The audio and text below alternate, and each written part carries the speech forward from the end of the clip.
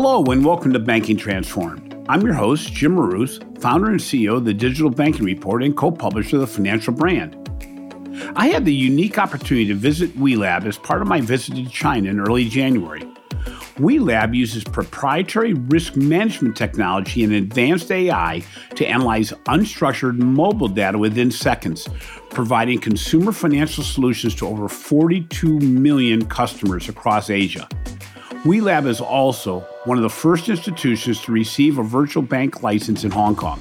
Despite the advanced technology and innovative deployment of digital products and services, what impressed me the most about WeLab during my visit was the evolving culture of the organization and the commitment to employee as well as customer satisfaction. Today's guest on the podcast is Simon Long, founder and group CEO of WeLab. During our interview, Simon shares his perspective on how to build a fintech organization from the ground up and the importance of culture within a rapidly growing organization. We also discussed the lingering impact of COVID-19 on his organization and on China overall. Welcome to the show, Simon. It's great to talk to you again. It seems like just yesterday we were at your corporate office in Shenzhen discussing your business model, your organization's culture, and the dynamics of creating a fintech solution in China. But a lot has changed since then, since we were down there. And I just want to find out, how are you and your team doing after the shutdown of all the businesses after the Chinese New Year? Thank you, Jim. It's good to hear from you again. And it was good to see you at our China head office in Shenzhen a month or so back. I think the world changed a lot since we last met. Not sure if it was a blessing or a curse. 2 out of our 3 markets that we operate in, the Hong Kong market and the mainland China market, were the first to shut down in February. And then the Indonesia, the third market, just began to shut down last week. At WeLab, of course, our first priority is to ensure the safety of our 900-ish employees and the efficiency of our operations. And interestingly, the first 2 offices that shut down, the Hong Kong and the China office, came back to work in March. But the Hong Kong office just shut down for the second time this week because as we see the second wave of the coronavirus hitting the rest of the world, Hong Kong's cases are increasing. And so we have to re-practice working from home and social distancing. Boy, it's interesting because, we have a president that seems to be pushing for an early get back to work as normal. But they keep on talking about the possible impact of a revisit of the virus if you get back too soon. But even if you don't get back too soon, the fact that weather and other things could play an effect. When you got back to work, did you see that overall your business had gotten back to normal, or was business impacted by the change? It's a lot of impact. If you think about it, right? Let's talk about the Hong Kong office first and then we talk about the China office, right? In fact, in both offices, it's not just us shutting down. Our counterparts shut down, the bank shut down, even the government shut down, right? So, and when people open up in China, it's city by city. So it takes a little bit of time for everyone to get back, right? In Hong Kong, right, it's still slow. And I think people are slowly returning to the sort of work environment. But the whole economy itself has slowed down because of social distancing, SMEs getting hit, especially those with physical presence. So we are actually relooking at the business model, relooking at target customer base. Thankfully, as an online financial services business, we at least can rely on customers still applying for loans online. What we saw, now we don't have the numbers out yet, but when Hong Kong went through the social unrest last year, people also couldn't go out, right? We did see the loan application increase by almost 24% before and after. So online business without physical presence do help a little bit in such sense. So you actually, even though a lot of your business is around the lending for mobile devices, you actually saw your business increase a bit because of the need for short-term loans. It's increased a bit for a couple of reasons. I think mainly was because, and people do need to borrow money, right, for different reasons, right? Then when they find it less convenient or they cannot go to visit a physical branch in our competitors or traditional bank, right, they will turn to online money lending platforms. Our service, the convenience and everything actually really helped. So could you tell our audience a little bit about WeLab, the niche that you serve, and what really differentiates your solution from some of the other digital banks in China? Oh, yeah, sure. Yes, I think it's good to introduce WeLab a bit to the audience. I founded the company in 2013 after working for traditional banks for around 15 years. So my background was more in risk management, banking, lending business, right? And over the years, we've been asking ourselves, right, how does a fintech company beat 100 years old incumbent banks in industry where scale matter? So the answer cannot be with more money, nor with more years of experience or more people. It has to be with technology and data. So when we founded WeLab, we said, okay, we have to found a company that's data-driven to use alternate data, online data to create a seamless digital experience. So right now, we're the leading, one of the leading fintech companies in Asia with one of the first digital bank licenses in Hong Kong. We have 42 million users across the Hong Kong, mainland China, Indonesia market.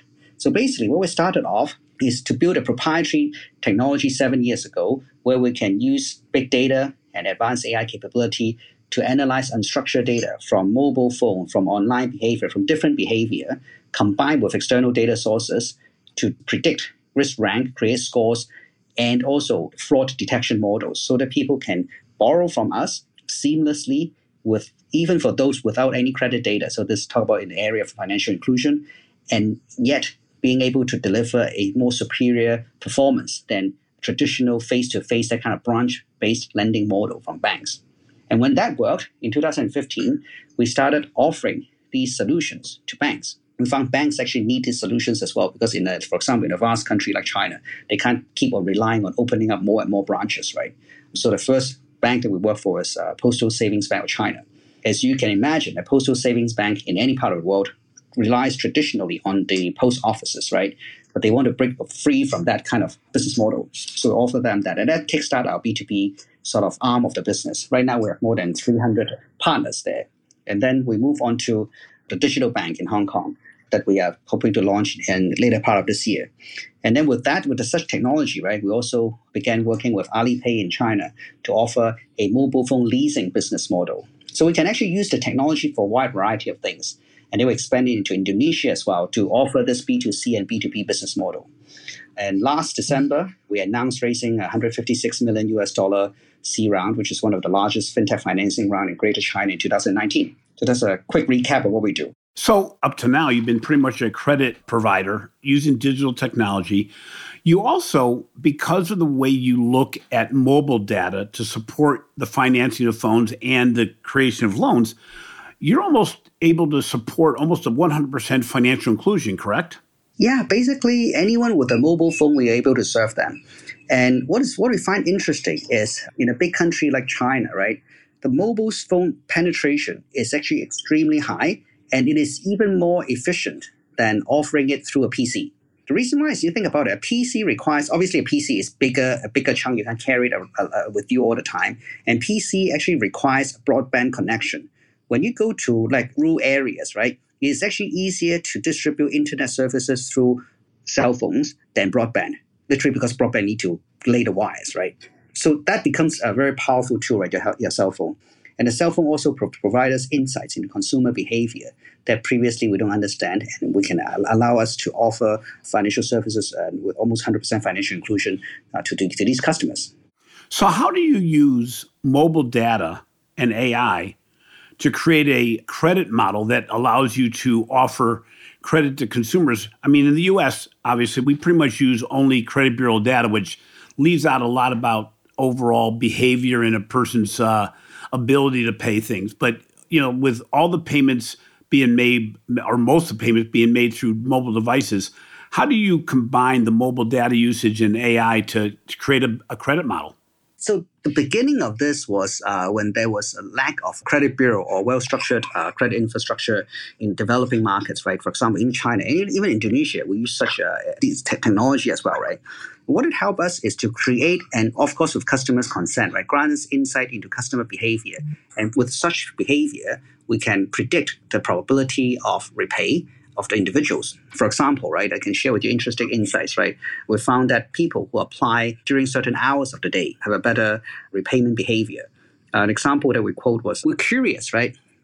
What time do you think about you want to borrow money impact the quality of the customers? Now, in the past, when you're in a bank, you cannot track that because you don't know when people fill in a form when they think about they want to borrow money. You only know when people submit the form, when the branch is open, when they find the time to go to the branch, right? But with the cell phone, then it's a lot easier. When you think about it, you press the button, you apply, then we can track, right? And through time, we actually developed a lot of these insights into behavior. And what we found was quite interesting. You want to take a guess what time of the day you get the best and the worst borrower, Jim? Noon or maybe in the evening? Interestingly, throughout the day, we can't tell what is the best time, but I can tell you what is the worst time. The worst time to be 1 to 6 a.m. in the middle of the night or in the morning. So, well, naturally, if someone is not sleeping and they still think about they need to borrow money, right, that worries you, right?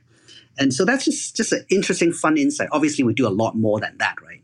And AI initially allows us to analyze a lot of data, but it also allows us to do a lot more from the data analytics, and then we move on to chatbot, how we serve customers. So when the time we developed chatbot was when we had almost 20 million users, and we found that we just cannot build a customer service team to service such volume of customers. So we started investing in the chatbot AI as well. And then with that, we also go into last year, right? Income proxy model. So instead of asking customers how much money they make, we use certain attributes to predict or to guess what's the income range, right? We also use AI to do facial recognition for identity verification or KYC. So there's a wide application of that.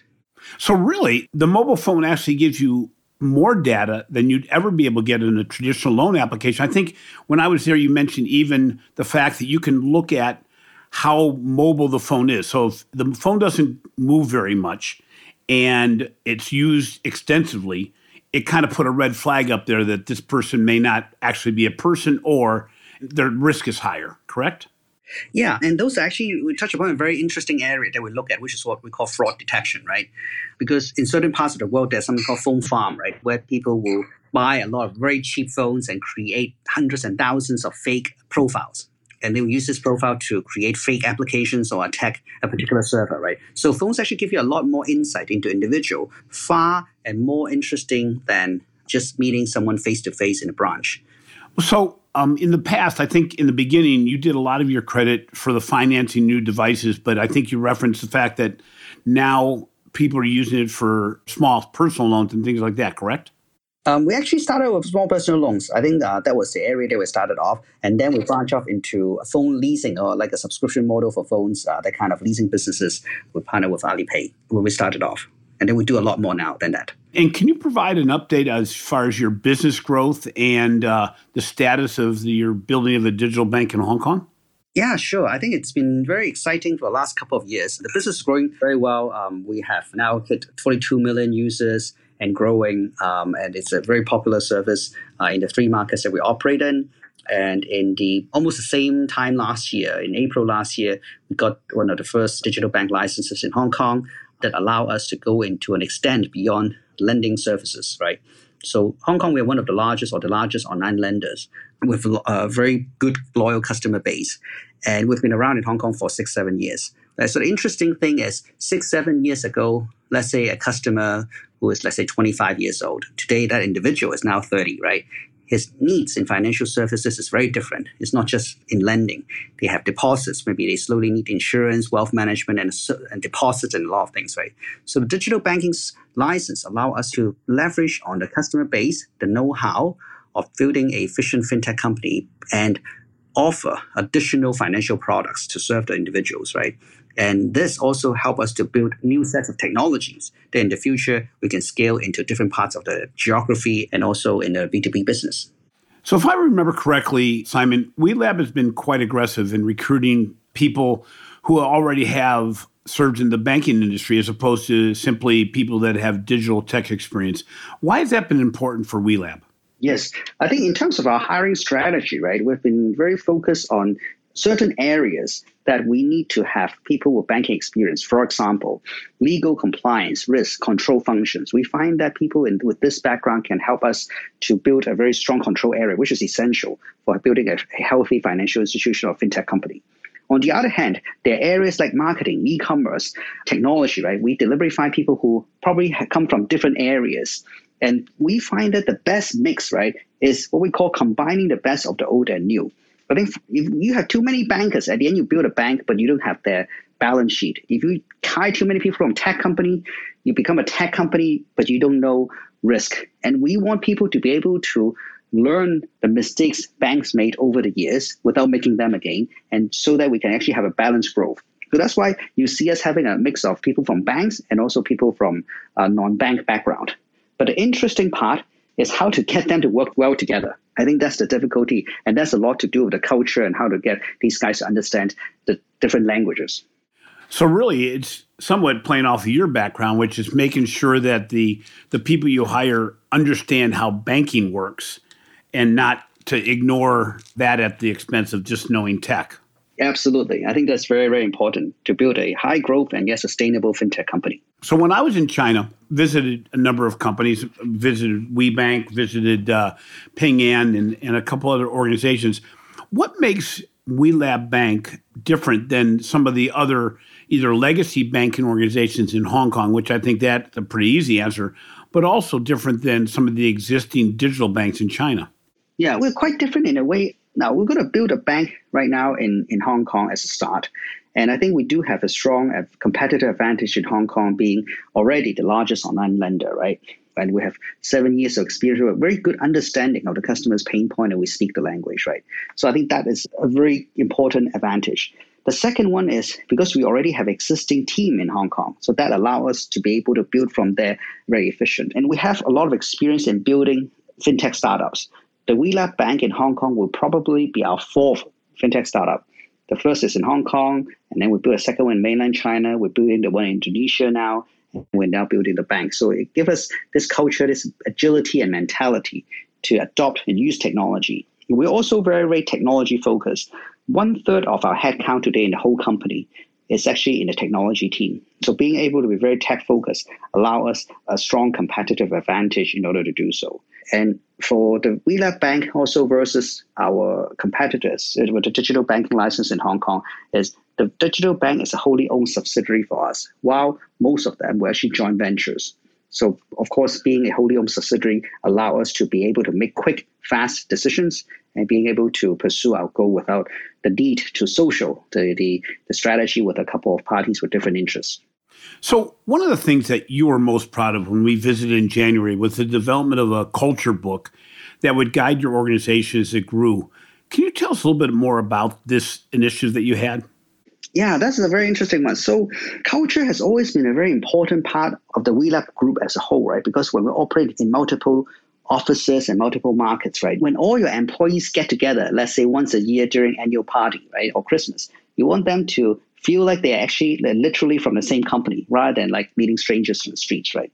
But in the past, I think we're very focused on, like 5 cultural values and stuff like that. And we find that that's actually not enough. When we actually doubled the number of people in Hong Kong from like 100 to like 200 now with the addition of the WeLab Bank, right? We find that we need to be more prescriptive in terms of the culture. So we followed examples in US companies like Netflix, and we developed a very extensive culture book. It was almost like 90 pages of it. We're very prescriptive on specific activities. We wrote actually 14 activities, right? That we say, okay, I think these activities really define like what it's like working in WeLab. And we did it for a couple of reasons, right? Number one is we want to inspire people who are planning to join the company to see what does it actually look like working for WeLab. And that actually is sort of like a self-selection as well, right? People who read it feel like this is a company that I want to work for, they will apply. And people feel that, no, I don't really like this style, that they won't apply. And even for existing employees, right, it acts as a very good reminder for the employees, like what it's like, reminder for what are the behavior that they should continue to have working for this company. And so that everyone can be a strong culture influencer to each other. So what I found was in China, you have an overarching culture. I mean, you have I think it's the 996 mentality, which is 9 to 9, 6 days a week. And I know that you push back from that a bit. And do many organizations in China have a culture book like you've developed? Not really. I think, every company has different kind of culture. Ours is a mix of the cultures that we've sort of tested, and some worked and some didn't work over the years. We don't practice this 996 thing. I think it's just I think we respect people need personal time to recuperate, and also people need personal time to spend time with family. And we believe that people should just enjoy themselves over the weekend and come back to work. But I think being very prescriptive and being very clear on the culture actually is good for the organization, especially when you're adding new employees all the time and they're working in different parts of the organization. Yeah, so one of the examples that I saw that reflected your culture that you were trying to create was how you and the rest of your executive team created welcome baskets, if I'm not mistaken, that you had for your employees once they returned from stay-at-home orders related to COVID-19, correct? Yeah, that's right. That was a fun thing. So it was thanks to it was actually the CEO of WeLab Bank. He actually suggested a few days before everyone came back, they said, why don't we create a small welcome pack for everyone? So there's hand sanitizer, vitamin C sweets, wipes, masks, all sort of stuff, right? Just health and related stuff, right? For every employee. And then we said, yes, we should do that. I mean, one of the very important cultures, people first, and also be kind, right? I think this is one of the very strong culture of the company. But we also said, okay, we should not delegate it to someone in the admin or HR department. We want the most senior people in the executive committee to come into office early, like 7, 8 a.m. that morning, and pack 200 of these packs by ourselves. Because one of the first thing we talk about in Culture Book is called Never Not My Job. So we said, when we want to be kind to people, we shouldn't delegate. We should do it by ourselves. So literally, every single one in the management team actually came in that morning, and we just packed like 200 packs of these welcome packs, and we delivered all of them on everyone's table across multiple floors in the building before everyone came in. And the employees really felt a difference, and we really lived the value of the organization. They can see it through not something that is in a book, but we actually show them what it means.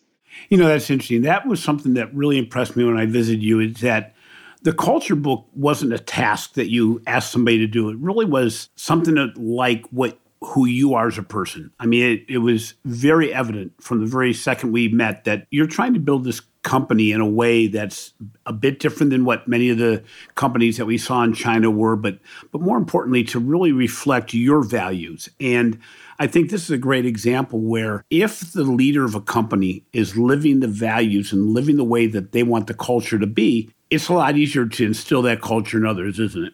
Yeah, I feel that it's very important. And thank you, Jim, for a compliment. I think it is not just me. I think it's really how I see the company, my team, and the world, right? And not just me, and it's through me and also the founding team and also the seniors, right? So we got together and write this book ourselves. We also didn't delegate to people, right? So a couple of us came up with all the ideas, the pages, and we came up with that 90 pages together with our team. And we feel that when you really believe in something, right, you want to write it down, you want to share, you want everyone to be very clear about this. And we see the importance of getting the word across. And I think it's evidence in a lot of founder-led company too.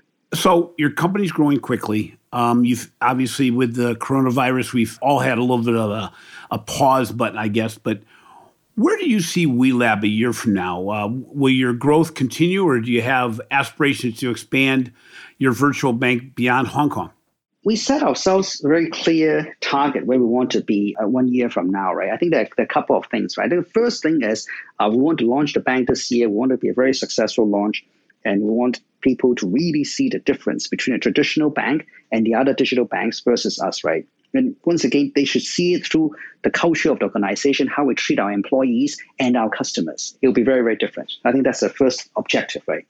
The second objective is we have developed interesting technology last year, which is called privacy computing, which is an area that we're very passionate in. And we talked a little bit about big data analytics and AI earlier, right? But I think very important is how do we actually build technology infrastructure and use technology to protect customer data privacy.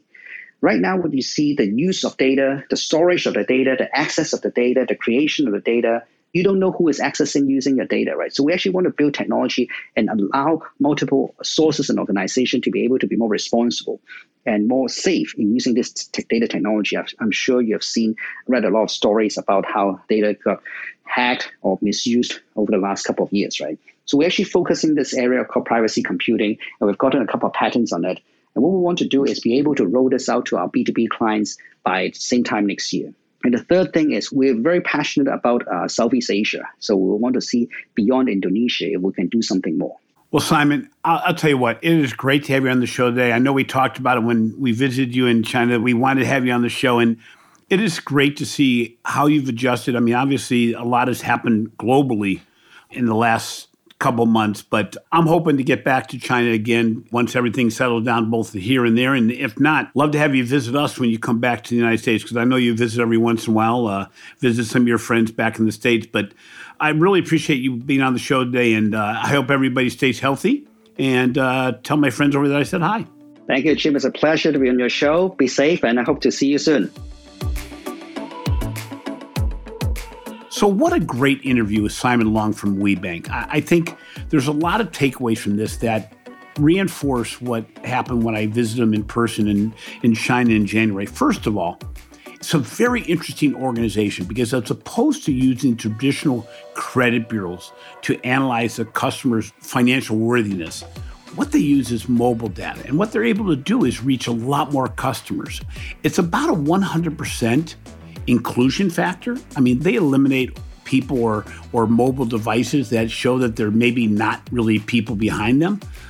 But overall, they're able to not only make credit decisions, but also serve the consumer better using their mobile device. So it's really the entire organization's built around mobile. Secondly, the importance of culture. Not a surprise to anybody that China has a different culture than the U.S., but what is interesting is Simon spent a lot of time in the U.S. and in the places outside of China. I think what he brings to the table is the ability to look at an organization and try to build it around his personal culture, his personal beliefs, and then reinforce it on a daily basis. So it really shows that as a leader, you can do a lot more as an organization if your culture revolves around the way you are, and you can continually reinforce that through your own actions. What a great interview. I had a lot of fun with this, and I am hoping forward to going back to China. Thanks for listening to Banking Transformed, rated as a top 5 podcast. Please take a minute to subscribe to the show on your favorite podcast app, and most importantly, please don't forget to give our show a 5-star rating. While it only takes a minute, these ratings are very important as we try to expand the distribution of Banking Transformed to more potential listeners. Also, be sure to catch my recent articles on the financial brand and check out our research we are doing on digital transformation, retail banking innovation, the digital customer experience, and financial marketing for the Digital Banking Report. This has been a production of Evergreen Podcast. A special thank you to our producer, Leah Longbrake, and audio engineer, Sean Rule Hoffman. I'm your host, Jim Marous. Until next time, have a great week.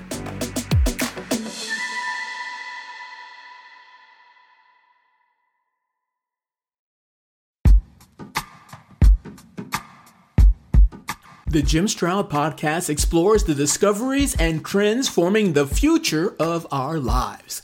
Brain-to-brain communication, robot bosses, microchip implants for workers, and artificial intelligence replacing human workers are all happening now. If you want to know what's happening next, subscribe now to the Jim Stroud Podcast.